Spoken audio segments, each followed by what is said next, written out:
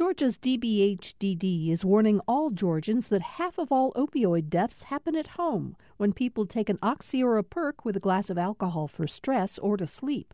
Learn more about protecting families from opioid overdoses at opioidresponse.info.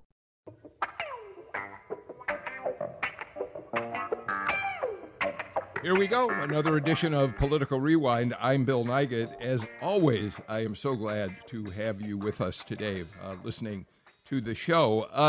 It's interesting. It was about 5 or 6 days ago that it occurred to me that it was time to check in with mayors around Georgia again to talk about how their cities are doing as we continue to go through the pandemic, as we continue to live through, I think, it would be fair to call turbulent times. And so we organized the show with our 3 mayors, who I'll introduce in just a minute.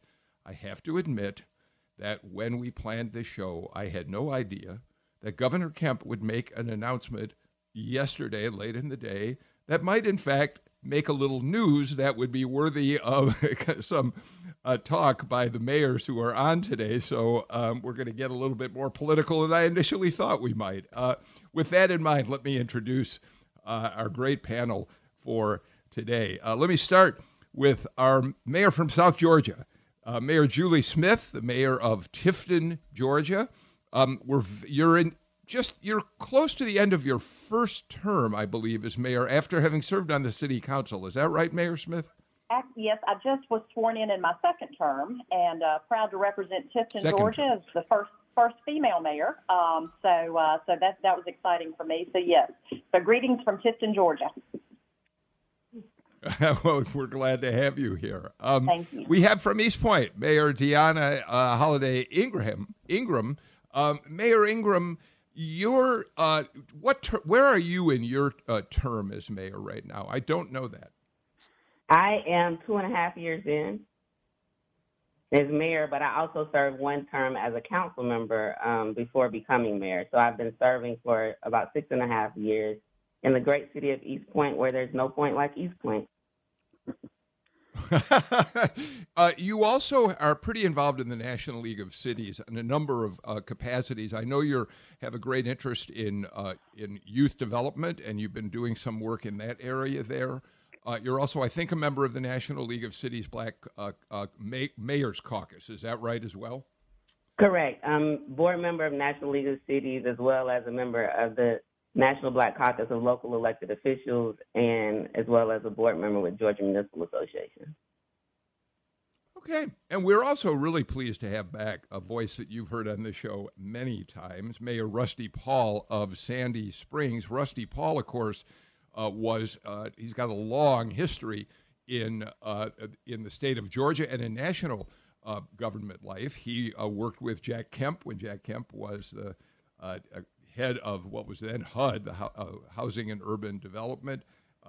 Rusty, Mayor Paul, you also were the state chair of the Republican Party and have been serving as mayor of Sandy Springs 2 terms. Have I got that right? Yeah, I've got about 18 more months left in my second term. So. Okay. We're glad you could be back with us. Well, it's good to be. Let me just always make good to be one. with you.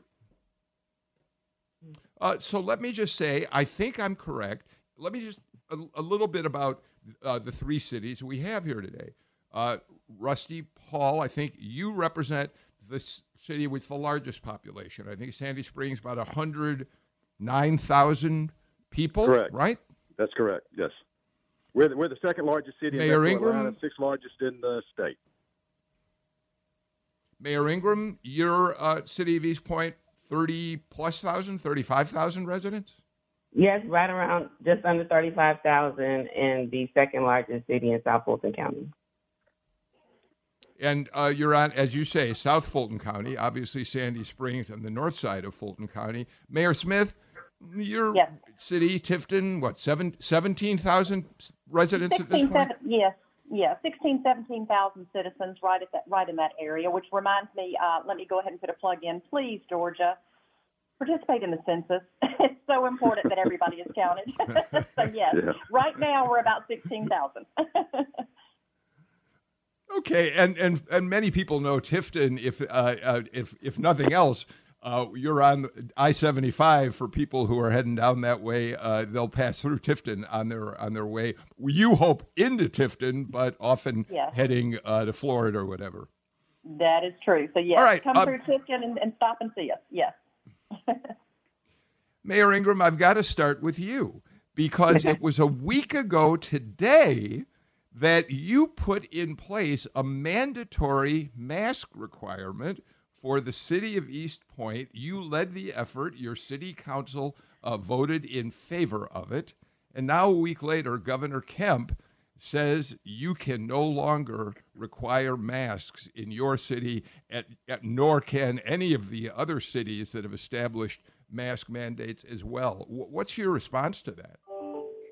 So my response is that the science, the data, the national experts, the national infectious disease experts, over 1,400 Georgia healthcare workers have said that masks are necessary to save lives, which is why we acted when we did, which is why, as clearly has been shown during this pandemic, cities are essential and cities are leading the way. I spent some time looking at the governor's most recent executive order, and I think it's interesting that, of course, the banning, that's not the word he used in his order, but it's quite sensational for news and for media, right? But the order really says that the orders are suspended to the extent that they are more restrictive than his executive order. And I believe that that language had to be used because one of the provisions that cities led the way on was requiring employers to require their workers to wear face masks if they were interacting with face-to-face contact with the public. And so the governor's executive order actually requires the same. And so that, to me, is following the leadership of cities, indicating that it is critically important that we do all that we can to save the lives of our residents and to make sure that we're doing all that we can for their health, welfare, and safety. And so I think that it was interesting to use suspension, so he didn't say they were illegal and that they should not have been enforced, which he could have said. There's some other language in there that talks about unenforceability. But specifically regarding the mask ordinance, he said that they're suspended, which I think suggests that, prior to yesterday, they were enforceable, they were valid, and they're still valid. They're just kind of in abeyance. You can't suspend something that's illegal. And again, we led the way, and he now is requiring employers of food establishments, such as retail and wholesale grocery stores, gyms, fitness centers, amusement rides, to encourage their patrons to wear a face mask. But he's requiring workers who have frequent contact with patrons to wear face coverings for live performance venues, conventions. Wear them at all times. If you're at a bar or on amusement ride park, if you work there, you have to wear face coverings at all times. And then that they have to wear face coverings, as we said, when having interaction with patrons or providing service to patrons, restaurants and dining rooms, body art studios, estheticians, hair designers, massage therapists, tanning facilities, indoor movie theaters, cinemas, and bowling alleys.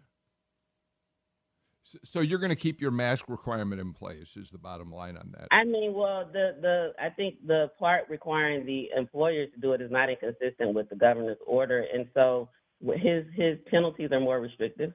They are required to be a misdemeanor. And so I think, there's no conflict in that. And as it relates to the persons, I think it's important that he's protecting the people who are serving in the economic industry. But, the regular citizen who is not an employee or who's not working there is not required to wear a mask, but he feels that it is important for others. And so, it is what it is as it relates to the suspension.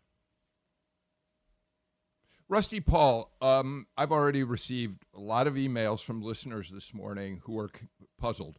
They, at the same time that Alabama Governor Ivey mandates masks across the state, our governor says they're not mandated, although Mayor Ingram points out that there are a lot of cases in which the governor says you should wear a mask. But tell what is your take on the reluctance to just go all the way? Does the governor have a pretty reasonable case here about the unenforceability of mandating masks? The city attorneys that I've talked to from the very beginning have had concerns about the enforceability of these mandates, and I don't know what I'm not a lawyer, and I don't know what the constitutional challenges to it would be. I mean, people say, well, we require people to wear seatbelts, and we don't allow people to text while they're driving. And I asked the lawyers about that, and they said, well, there's a difference because driving is a privilege. You can revoke that, because you've got a license. You can regulate those things you issue licenses for that are privileges, but there's some kind of constitutional challenge to mandatory face masks that everybody's dancing around, and I haven't gotten a clear answer as to why that is. But it's a challenge. I mean, I get the same emails every day from my constituents, and it's a tough time in suburbia right now to be a mayor or any other elected official because they don't understand why we don't do these things, and I'm struggling. I'm struggling because I want to be able to do more than I can do right now, and I spent more time with our city attorney in the last 3 weeks than probably in the last 3 years trying to figure out how we can do certain things that people really want us to do without getting crossways, because the governor's order says if you violate this order, it's a misdemeanor. A misdemeanor means you can go to jail for a year. So that's a kind of a chilling challenge for those of us who are trying to thread a needle here. But I think you're going to see more and more of the suburban communities begin to defy the order and do some things. I mean, my council is split. I've got probably half the council who is dead set about doing something, and the other half is kind of, are we going into an area where we could put ourselves in legal jeopardy? So it's a tough time to try and figure all this stuff out. But I think in the end, Sandy Springs and some other suburban cities are going to be taking some steps to try and get where our constituents want us to go without trying to get crossways with the legal system. We'll come back to that in a couple of minutes, but let me turn to Mayor Smith. Mayor Smith, you don't have a mandatory mask requirement in place, clearly, but I want to talk to you about the virus in Tift County. Mm-hmm. There have been about, according to the Department of Public Health, the State Department of Public Health, a little over 1,013 COVID-19 cases in the county. But so that's tiny compared to what Mayor Ingram and Mayor Paul are seeing around them in Fulton County.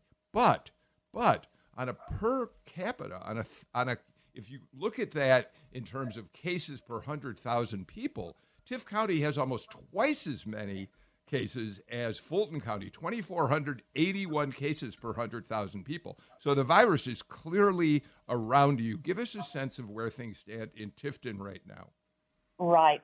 I had the opportunity to speak with our hospital CEO last night, and our hospital is full. There is no room in the ICU. There is no room in the ER.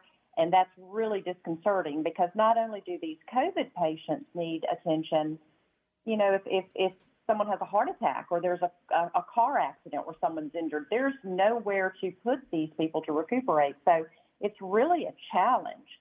And talking about the governor's order, it's very interesting that also this week, Walmart, a significant corporation, came out, with their press announcement that said, if you're going to shop at Walmart, you will wear a mask.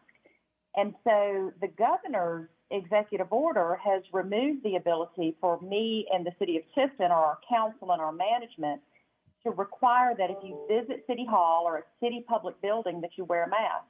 So I find it quite interesting that Walmart, Kroger, and some other private businesses are mandating this. And from everything we're hearing, masks do make a difference. Are they comfortable? No. Do we like wearing them? No. But it does make a difference. Like Mayor Paul, our council is split. Should we mandate it? Should we not? And it goes back to the same thing Mayor Ingram and Mayor Paul had discussed. It's enforceability. And I think that's a real issue with this executive order. And it's, we're in uncharted territory, and we're learning something new every day. So as elected officials, like Mayor Paul said, as elected officials, it's such a challenging time. Our job is to protect and take care of our citizens. And so we've never had a pandemic before that we've had to deal with, not in our lifetime. So it's really a challenge. But we are seeing our cases increase, and the strange phenomenon of the asymptomatic who are out walking around and may have no idea that they have this disease, and they're transmitting it. So it's scary times. So, Mayor, in getting prepared for the show this morning, I looked at local news from each of your communities. And Mayor Smith, I saw that. Is this still happening? There's an Italian water circus that is opening in Tifton. Apparently, it's an annual event. Is this circus still going to happen in Tifton tonight? I went to the website of the circus, and they said, here are all the precautions we're taking. But are you going to have an event like that in Tifton? That I'm not sure if that is going to happen or not, to be honest with you. They've been sheltering in place in Tifton. They were not scheduled. They were passing through our community. Not sure where they were exactly coming from or going to, but we're not scheduled to perform here. And then the state, the first executive order came out, and the state was shut down. So they sheltered here. Very disconcerting, though, because, normally we're very welcoming to visitors and want them to stay here and enjoy our community. However, we have to be so careful. We don't know where they've been. We don't know what they've been exposed to, and they're in our grocery stores and and at laundromats and shopping and everything. So I'm not sure if they're actually going to have an event yet or not. Okay. The paper this morning said they were going to. Oh, by the way, if somebody's got a computer audio still cranked up, we'd appreciate if you'd mute it so we don't hear the alerts that are coming in. They're according to the Tifton newspaper, they're supposed to open tonight. And the reason I think about that now is, Rusty Paul, I'm sure one of the hardest decisions that you had to make, and you just made it earlier this week, was closing for the summer your concert series at City Springs, which is this extraordinary new arts venue, a couple of years old at this point. And I know that's that project is so near and dear to your heart. It must have really stung to have to cancel the entire summer season. Well, it's even worse, Bill. We met yesterday, staff, virtually, to look at what we're going to do, and we'll probably be dark through the rest of 2020. We went ahead and decided to cancel everything at least into October, and it's painful. First of all, it's a financial challenge because we had certain revenues from rentals and other things for that facility that we baked into the cake, and that's going away. So we've got to make budget adjustments at a time when we're already, because of the pandemic-induced economic challenges facing. We cut our budget 21%, cut our capital budget by 75% to try and get us through the current economic challenge. And it is because we built that to be the social heart of the community, and it's not beating right now. But it's the smart thing to do, but it's a challenge, and it's disappointing to me. As you know, I spent 4 years of my life pulling that together and building, I think, one of the most magnificent cultural and arts facilities in the metro area, and to be dark for the entire year is going to be heartbreaking for us. Yeah. Mayor Ingram, can I go back to masks with you for just a moment? And here's why. So we know that President Trump was in Atlanta yesterday, landed at Hartsfield, went to a UPS location right near the airport, so he didn't travel far. But I was looking at photographs of the event. It really made big news when President Trump wore a mask in public for the first time in the last week. All of a sudden, that's an exciting factor. Yesterday, on the tarmac, as he deboarded Air Force One, the governor, in the first photograph I saw, which was on the front page of the digital edition of the AJC, was wearing a mask as he greeted the president. The president was not wearing a mask. And the second photograph that I looked at of that greeting, Governor Kemp had now slipped the mask off one ear, and it was hanging down so that his face was uncovered. Kelly Loeffler was wearing a mask. Doug Collins was wearing a mask. This ongoing political adventure that we're watching of masks or no masks feels to me like it is just, it's maddening, isn't it? It is maddening. It is political. And it is unfortunate. You know, I spent some time as a director of student discipline for the fourth largest school district in the state. And we talked about positive behavior intervention and supports, like rewarding and incentivizing the positive behavior and not focusing on the negative behavior. I think the media spends a lot of time focusing on the negative role modeling of our leaders, when we should really be focusing on the, you know, encouraging and incentivizing the behavior we want to see. So the reality of it is at this point, unfortunately, you know, leaders, it's one thing to be a leader during good times, but when you're in the unprecedented time of uncertainty of a pandemic that we haven't seen in over a century, I mean, leadership becomes critically important. And what you do, what you say, all of that matters. And you have to, a leader who cares about people understands that, is very intentional about their actions, about their words, about, you know, what they're modeling. And unfortunately, I don't see that at the federal level. I can say this, you know, if we are talking and having a long debate about whether or not masks are essential, that becomes a very political conversation. The medical experts have said that masks are necessary to save lives. And while right now we can't enforce people to wear masks when they go into commercial establishments, because it seems that, you know, the employee, people who work at those restaurants or in those businesses who help people make a profit, they're required, and the governor has mandated that they wear masks. But every person, and Mayor Van Johnson said it some time ago during this pandemic, though, he said that each person is the mayor, the governor, the commissioner, the president of their own home. And each and every person has the ability to make their own decisions. And while, you know, there might be this political dance around whether we can mandate them or not, people can choose to save their lives and the lives of others. And what I've been seeing since I've been out in public around the city, I've seen an increased use of masks in public places. And I don't think people are going to go back, right? I think people clearly now see the political game that's being played, and they understand, because leaders were bold enough at the local level to say that this is critically important, and it's so important, we're going to say that you have to do it because we prioritize your health, welfare, and safety, and it's too important to us not to do it, that I think they'll continue to do it. You say it's political, and just to make a political point, Stacey Abrams was on MSNBC last night. Here's what she had to say about the governor's decision not to mandate masks. From the beginning of this catastrophe, Brian Kemp has demonstrated he has absolutely no competency in this process. And what he continues to do is downplay not only the challenge to Georgians, but the deaths of Georgians.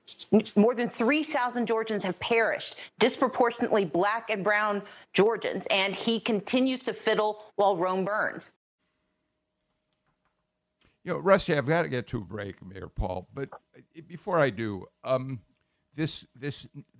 the fact that this has become so political is counterproductive to everyone, whether you're a Democrat or a Republican. However you're arguing this point, it strikes me this is counterproductive to all of us.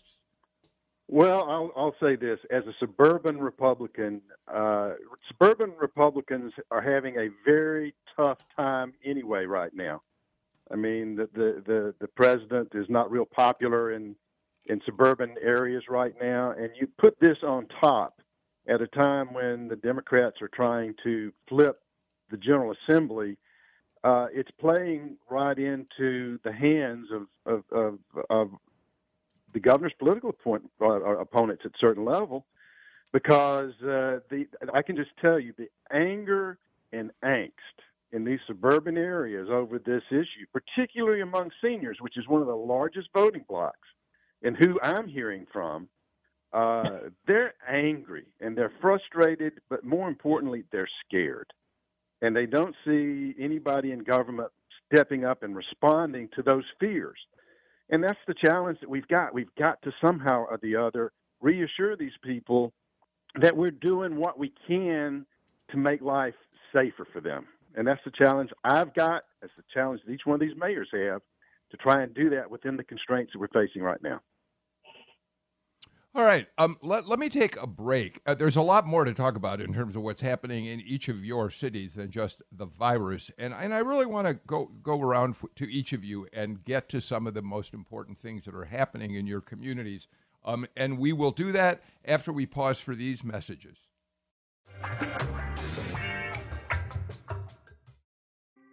Thanks for listening to Political Rewind. If you like this show, you'll also like Georgia Today. It's a daily podcast from GPB News, bringing you compelling stories and in-depth reporting that you won't hear anywhere else.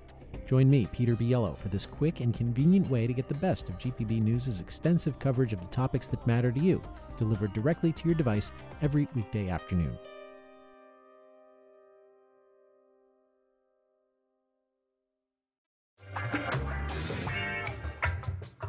We've convened a panel of Georgia mayors on Political Rewind today. Mayor Rusty Paul, Sandy Springs, Mayor Deanna Holiday Ingram, East Point, and Mayor Julie Smith, Tifton. Mayor Smith, let me start with you, if I may, on this, because let's get a status report, an update on how things are going in each of the cities that are represented today. Tell me how we're about to see new unemployment figures for Georgia. We just got the federal report, another 1.3 million Americans filing for unemployment compensation. What's happening to jobs in Tifton right now? And it's interesting because you not only have a city economy with health services, retail, and the like, but you're surrounded by agriculture as well. So put all that together and tell me how things are going economically in your town. I sure will. Yes, of course, Georgia being an agricultural-based state, and certainly South Georgia, agriculture is our number one industry. We feed the world. And the challenge that we have is we rely heavily on migrant workers to assist our farming operations.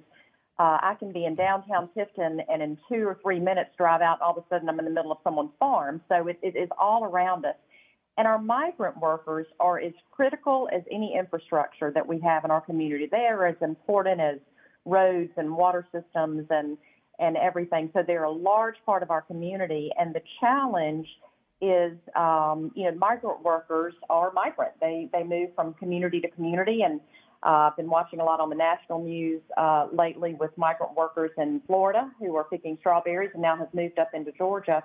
And these people are no different than any individual in across our state. They care for their families. They want to be able to provide food for their families and make a decent living. And so they're very critical to the farming community in South Georgia.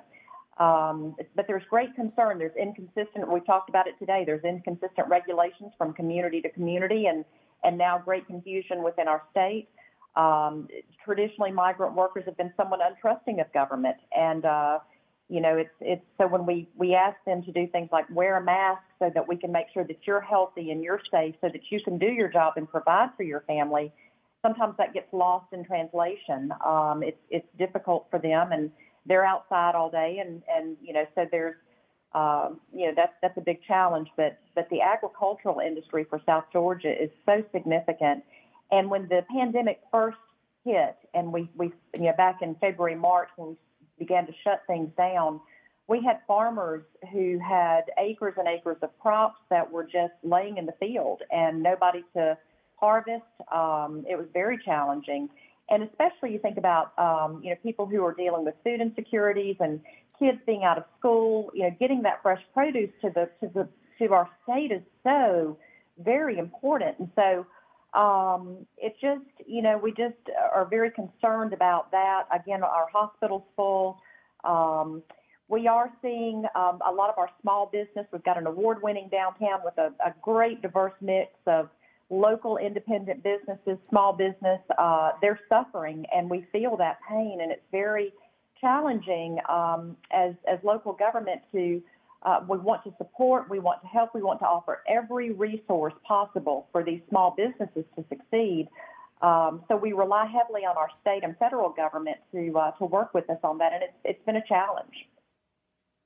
Are you losing businesses in your in the downtown area? Have you already lost some? Are many of them closed temporarily, or already decided they can't open at all?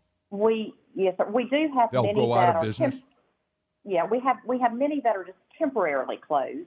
Once particularly the restaurants and all, once they were able to open back up, that was certainly helpful. But again, with limited capacity, so they're still hurting. They're not at the level that they were prior to the pandemic.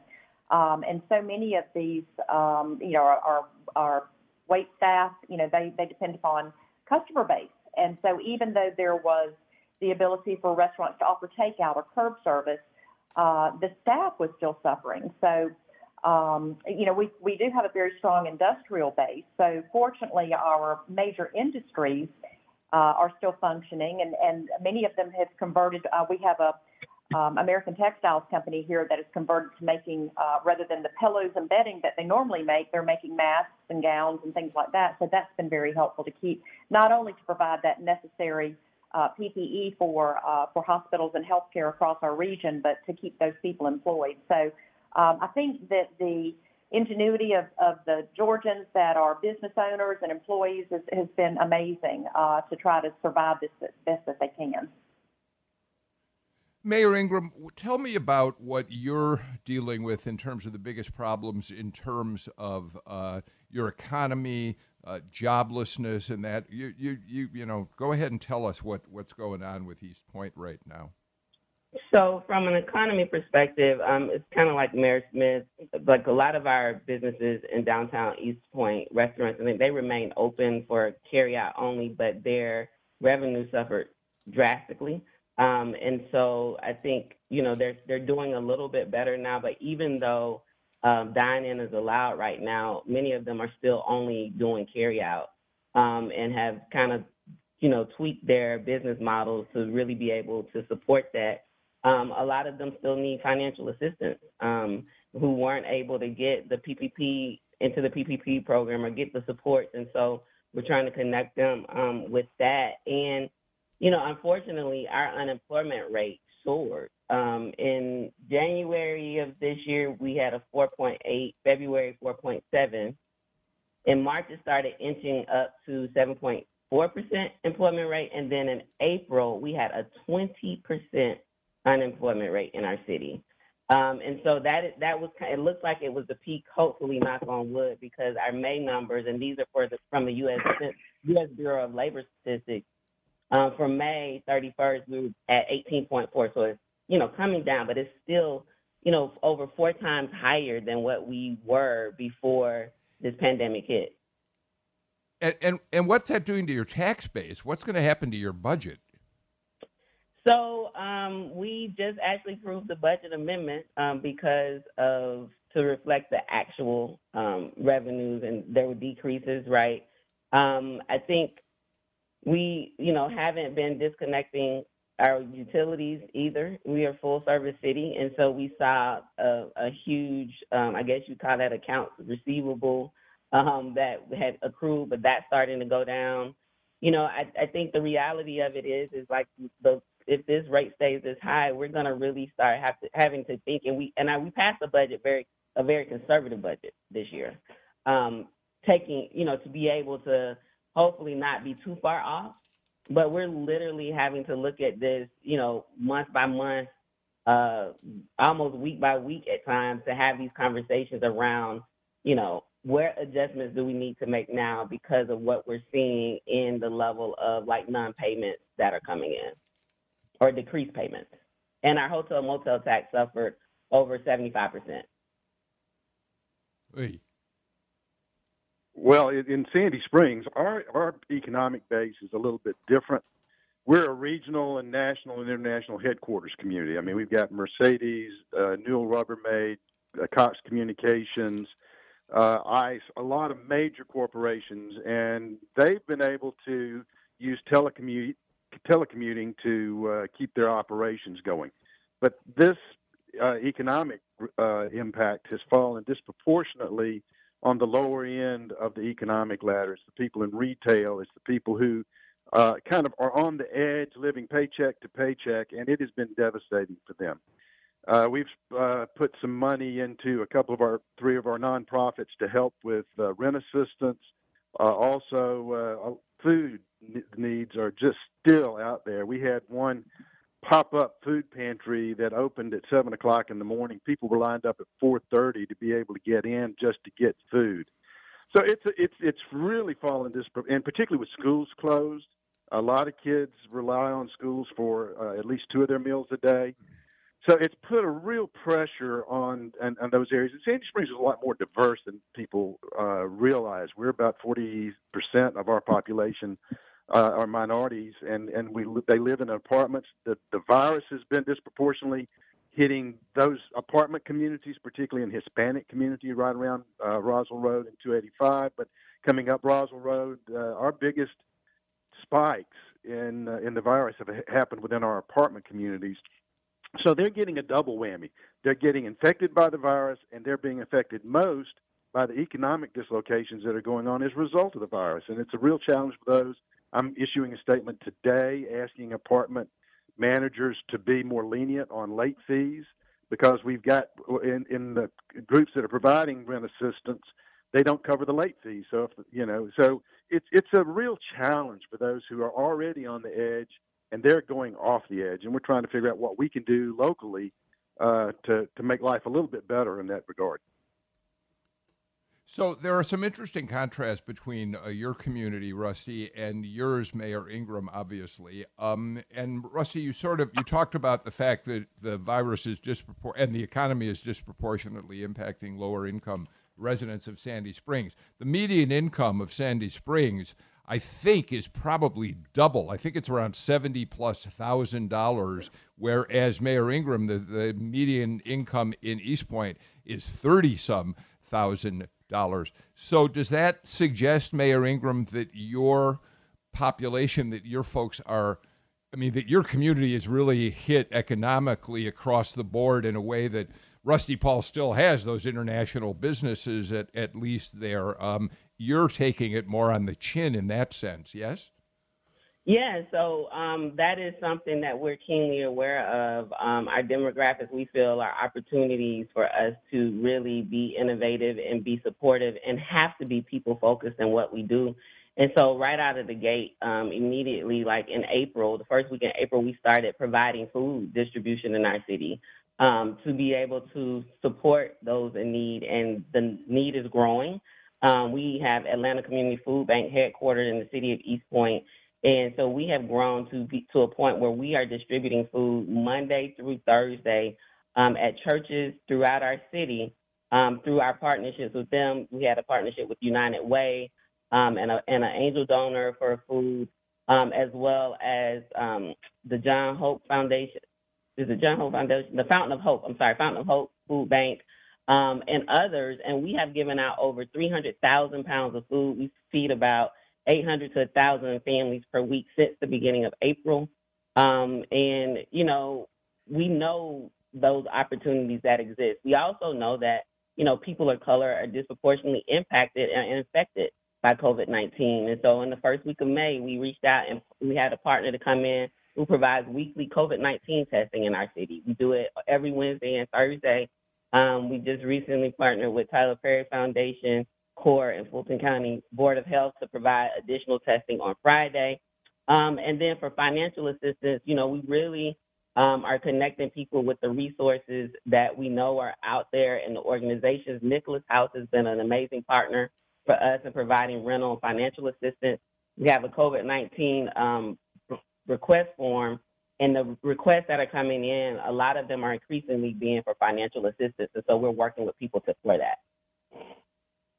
All right, that's going to be the last word before we get to a break. When we come back, I want to hear what other issues you're interested in. But I also, I know none of you are in charge of the school systems in your communities. Those are run by the counties. Nevertheless, I can't imagine that as mayors of your cities, you're not hearing from parents and others about what's going to happen with school in the weeks ahead. So we'll talk about that and more after we pause for this message.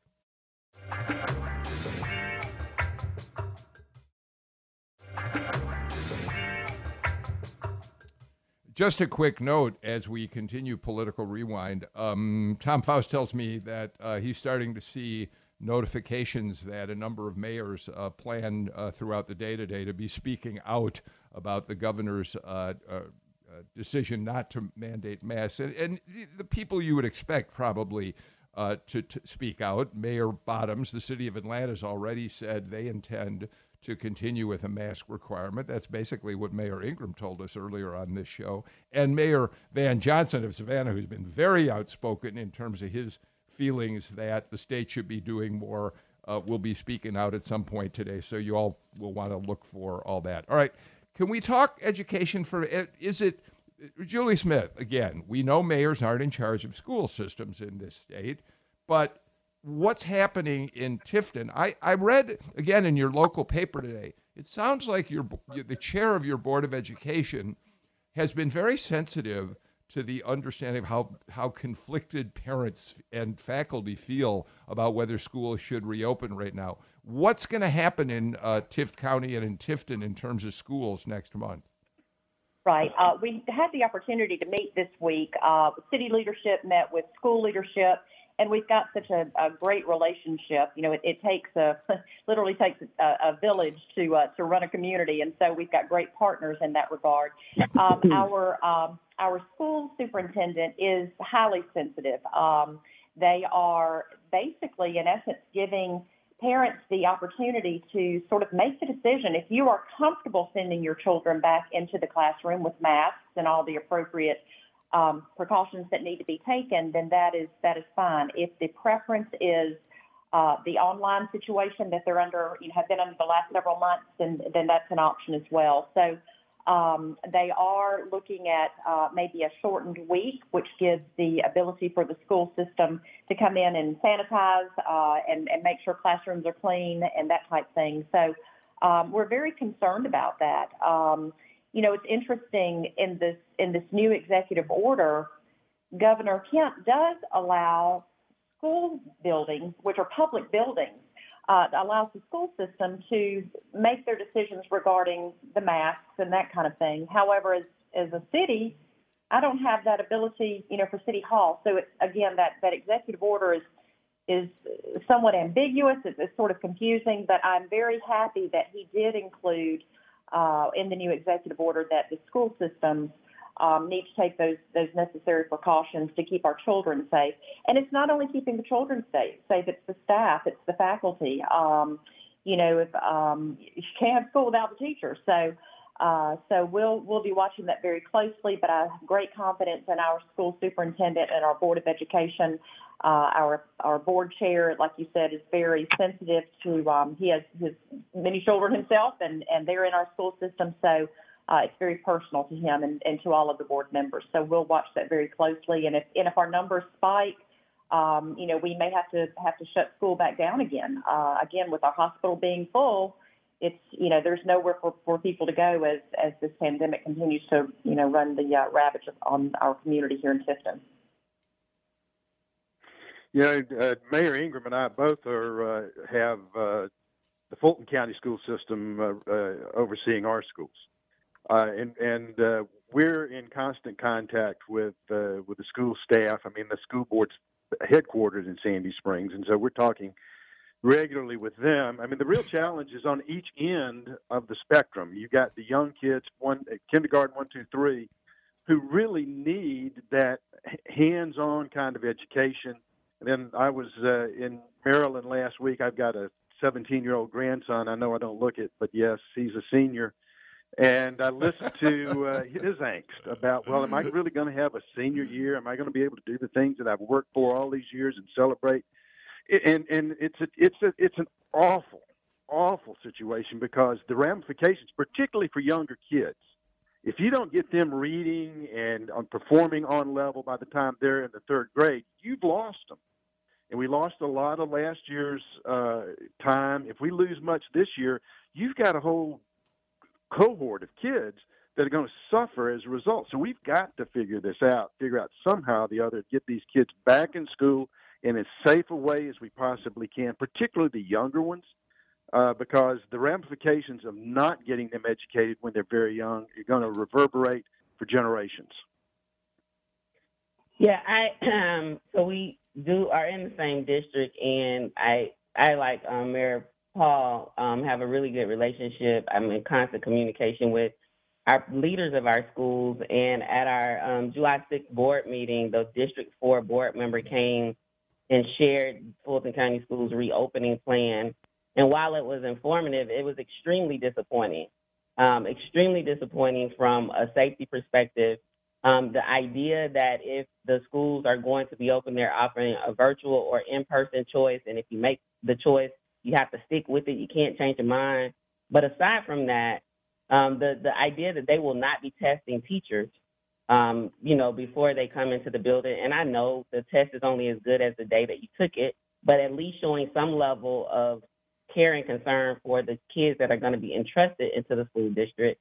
And then they're requiring the teachers to wear masks, but saying it's optional for kids, and something about discipline. I don't even know how the word discipline comes up in the conversation about that. I think, it's quite concerning that we are not going to mandate that our children wear masks so that not only our children are protected, but the teachers who are showing up to educate them will be too. And so it's very disappointing. I know there have been some protests about things about those decisions that the school district appears to be making as they're moving forward. Fulton County Schools received $18,300,111 in CARES Act funding. And so they have 96,000 kids. Even if they bought reusable masks at about $5 per mask, that would only be $480,000, which would still leave $18 million. Plus, they have a $250 million reserves that they're sitting on. And so if this is not a rainy day, it is a thunderstorm happening. It is a tsunami. And it is really time to make sure that we're prioritizing the safety of our kids and the staff that show up daily to instruct them, to make sure that we're creating an environment that is as safe as possible if, in fact, they return to the building. So extremely disappointed with where the district is going right now, and hopefully they'll make some changes in their decisions as the number of cases continue to soar. We're short of time at this point. I guess I should ask you all a general question, and I'm going to have to give relatively short responses. And as long as Mayor Ingram, you've got the ball. How hopeful are you about what the future offers us? Are you thinking in the next year things will get better? Do you think we're going to continue on a downward spiral for some time to come? Are you hopeful? So I have lowered my expectations quite substantially as it relates to higher level of government and because of the lack of leadership, right? And so I can tell you as it relates to that, I don't waste my time on that level. I focus on what can we do at the local level and what's within our locus of control to be able to make sure that we get through this together. And so I am very optimistic about that, and optimistic about the resilience of, the residents in our community, and, what we are doing and what we have done as a council to step in and, bridge those gaps of food insecurity, financial assistance, and testing. So I know that we will get through this together. Mayor Smith, take about 30 seconds or so and give me your take on that question. You got it. As a Christian woman, I rely strongly on my faith. I have great confidence in the citizens of our community as well. And is it a challenge? Absolutely. Will we get through it? Yes, we will. How? Through prayer, lots of prayer. We'll get lots of prayer, and making smart decisions. Wearing masks, making sure that we're educating as many people as possible, and as elected officials, setting the example. If I go to the grocery store, I've got to have my mask on. I've got to make sure that my council is in lockstep, and we are. So I think that challenges come and all boats rise and fall together, but we're in it together, and we'll get through it together. Rusty, Paul, I saved you for last because I want to read a statement and then let you respond. This is what you said the other day when you were talking about having to roll back some of the plans to reopen. You said, we're all feeling the strain from COVID-19 economically, physically, and mentally. I understand the powerful desire to insert elements that bring back a sense of normalcy, but we're not there yet in terms of getting control over the outbreak. And really, it seems to me that applies to a lot more than just the outbreak right now. It applies to what's happening with us in terms of the quest for racial justice right now, and so many other things. How optimistic are you in the next 30 give us 30 seconds of your take? I'm very optimistic. I'm always an optimist. We're going to get through this. 2020 is going to be a lost year. But once we get a vaccine, all this is going to come together. We've been in an unbelievable problem. We haven't even talked about the social justice challenges that we're facing at the same time, and it's complicating everything that we're doing. But we're going to get through this. We're going to be better, and as a result, 2021 is going to be a great year. I am very sorry we didn't get to social justice because I know it's a matter that all of you care about, but we will continue to talk about it on the show with all of our panels, and we'll invite you all back and we'll pick up that conversation another day. So thank you, Mayor Ingram. Thank you, Mayor Paul. Thank you, Mayor Smith, for a really interesting conversation, telling us a little bit about what's happening around our state. That's it for Political Rewind today. I'm Bill Nigut. We'll be back with another show tomorrow. In the meantime, would you do me a favor? Please take care and stay healthy. See y'all tomorrow.